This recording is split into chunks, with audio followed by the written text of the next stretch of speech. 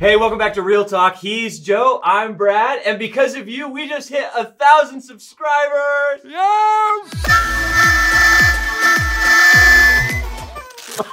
All right, back to Real Talk. That was fun. So really, thank you so much for hanging out with us each week and watching Real Talk. Some of you have been with us from the beginning. Some of you kind of just joined lately. We're so grateful for you. So Yes. One more week of whack things in the Bible. You ready? Yes.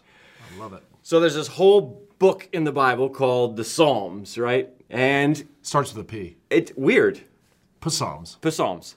When I think of the Psalms, I think of like King David with his harp frolicking in the meadow, and like they're really Psalm sweet. 23. Yes, the Lord is my shepherd.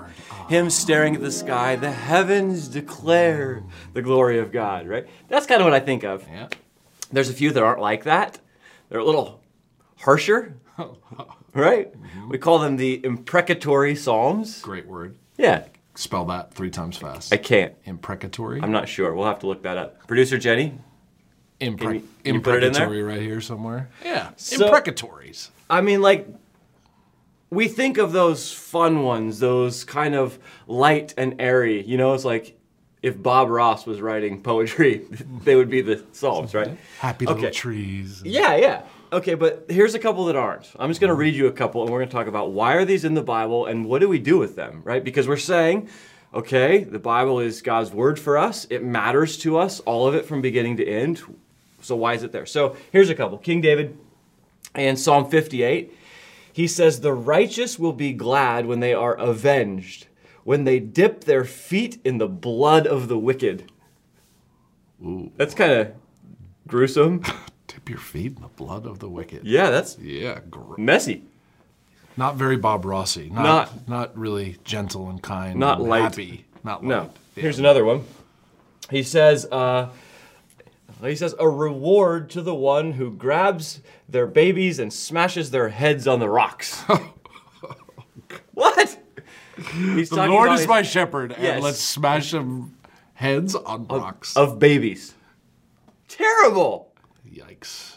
What are we doing with these in the Bible? You know, he's talking in both cases about his enemies and how he feels about them. But flip the pages a little bit and you find Jesus saying, actually, love your enemies. Pray for your enemies. If someone slaps you, turn the other cheek. Go the extra mile. Offer someone your coat if you have to. Yeah.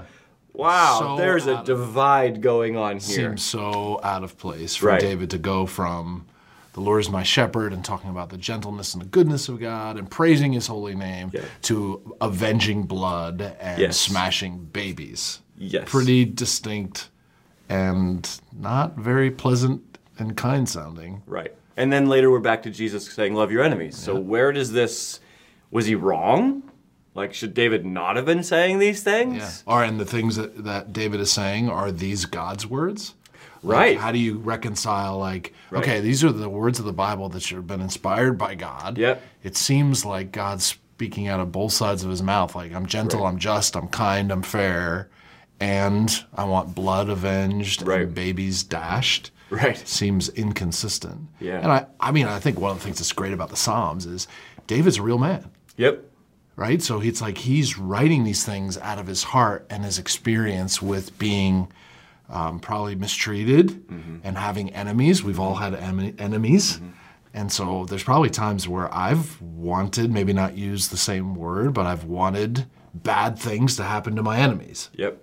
Is that okay, though? Is that okay? Yeah. I think it's normal. Is it abnormal to want something to happen, in some ways, to punish my enemies? Right. I mean, I've had feelings like that towards people I've seen do horrible things to others. I mean, in pastoral ministry, we see abuse up front and really horrible things that have been done to children, done to women. And it's like, man, if I'm choosing in my natural man and I'm feeling, I'm wishing, I probably wouldn't say, I hope my feet are dipped in blood, but I might say something like in my language, in our language today, like, dude, I hope that guy gets hit by a bus. Right. Might be our way of expressing it. I mean, some of the language, the metaphors that he's using, remember, this is like 1000 BC, and David is a general of an army. He's a king. His metaphors are probably a little less socially refined than ours are today, right? But this would mean he wants vengeance, he wants justice. And I think in some ways, as you read these more difficult Psalms, that's what you hear is like there's a sense in all of us, we want justice. And there's also a sense that we have limitations and we want God to step in and get that justice for us. And that's kind of what he's asking in a lot of these. It's like, God, will you wipe these guys out? I don't know. It's like I wrestle with that against, well, okay, but Jesus says pray for my enemies. So am I supposed to be praying for them? Am I supposed to be wanting justice on them? You know, it's tricky. And how about both? I mean, at the end of the day, I think what would be normal for all of us is to want justice, to ask God for justice in our language, in our way, to ask God for justice and say, but God, you tell me to pray for my enemies. So the desire for justice, there's nothing wrong with that. How that justice comes about, I don't know. But at the end of the day, it's pretty normal for us when we see things we hate to be angry and go, take that person out, God. Knock them down. Yeah, and I think with the Psalms, we read them as poetry 3,000 years later, but like there's actual events going on that David is responding to as he's writing the Psalms, right? So they're actually in war. He's actually writing Psalms of lament when he sins and things like real life experience. So we might say if, you know, about maybe some terrorist activity that happens, like we might say, God, do whatever you have to do to stop this. Where young children are being mistreated, God, please do whatever you have to do to make sure no more children are. I certainly have prayed like that, and will continue to pray like that. And I don't know that that's me. I'm not even thinking in the terms of condemn those people. It's just like, no, stop what is going on to bring justice to the oppressed and people that can't bring their own justice.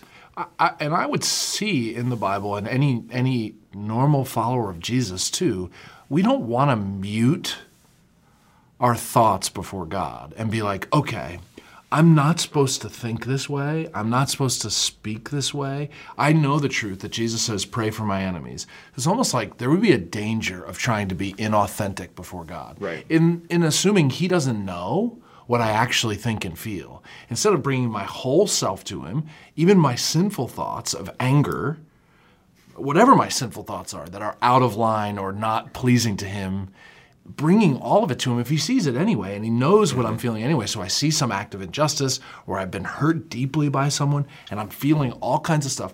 Better for me to bring all of that to him and hand it to him than to be like, well, but I guess I shouldn't feel this way because Jesus said to pray for my enemies. Like I'm going to fool God? Right. God knows what I feel towards my enemies. God knows the injustice that I'm seeing and experiencing. Better to say, God, I'm feeling this injustice. I hope that person gets hit by a bus, but not my will, but yours be done, God. And I know what I'm supposed to do. I know I'm supposed to trust you with all of this. I don't know how you're going to handle this and what you're going to do, but I'm not going to hide my authentic feelings to you. You know them anyway. Well, and I think that is in some ways the heart of David in these cases, because remember, God says, vengeance is mine. Like, I'll take care of justice. And so in some ways, it's David going, okay, God, you said it, so here it is. This is your problem. You told me the vengeance is not my problem, it's yours, so. Yeah, here's my suggestion. Yeah, I know. Here's what I think you should do, but Right. listen, do what you want. Right. But at the end of the day, I'm not going to hesitate to bring to my Father in heaven my feelings. Yeah. Any of those. And go, you, God, have to sort them out. I submit to you. Yeah. And, yeah, by the way, after, whatever you decide to do, I will try to pray and love the person that's been abusive or wrong to me. At the end of the day, please do something to stop this. I think that's at the heart of these imprecatory psalms. Cool. So, should we pray like this? Pray authentically to our Father? I think so. Good. And say, not my will, but yours be done. I want to align my feelings and my heart to yours, so I bring you the traffic jam of my feelings and experiences, and I hand them to you. You sort them out, and I'll trust you and follow you to be the man or woman you want me to be. Yeah, cool. Hey, thanks so much for hanging out with us on Real Talk. We love just being able to have honest conversation. We appreciate you so much. Have a great week.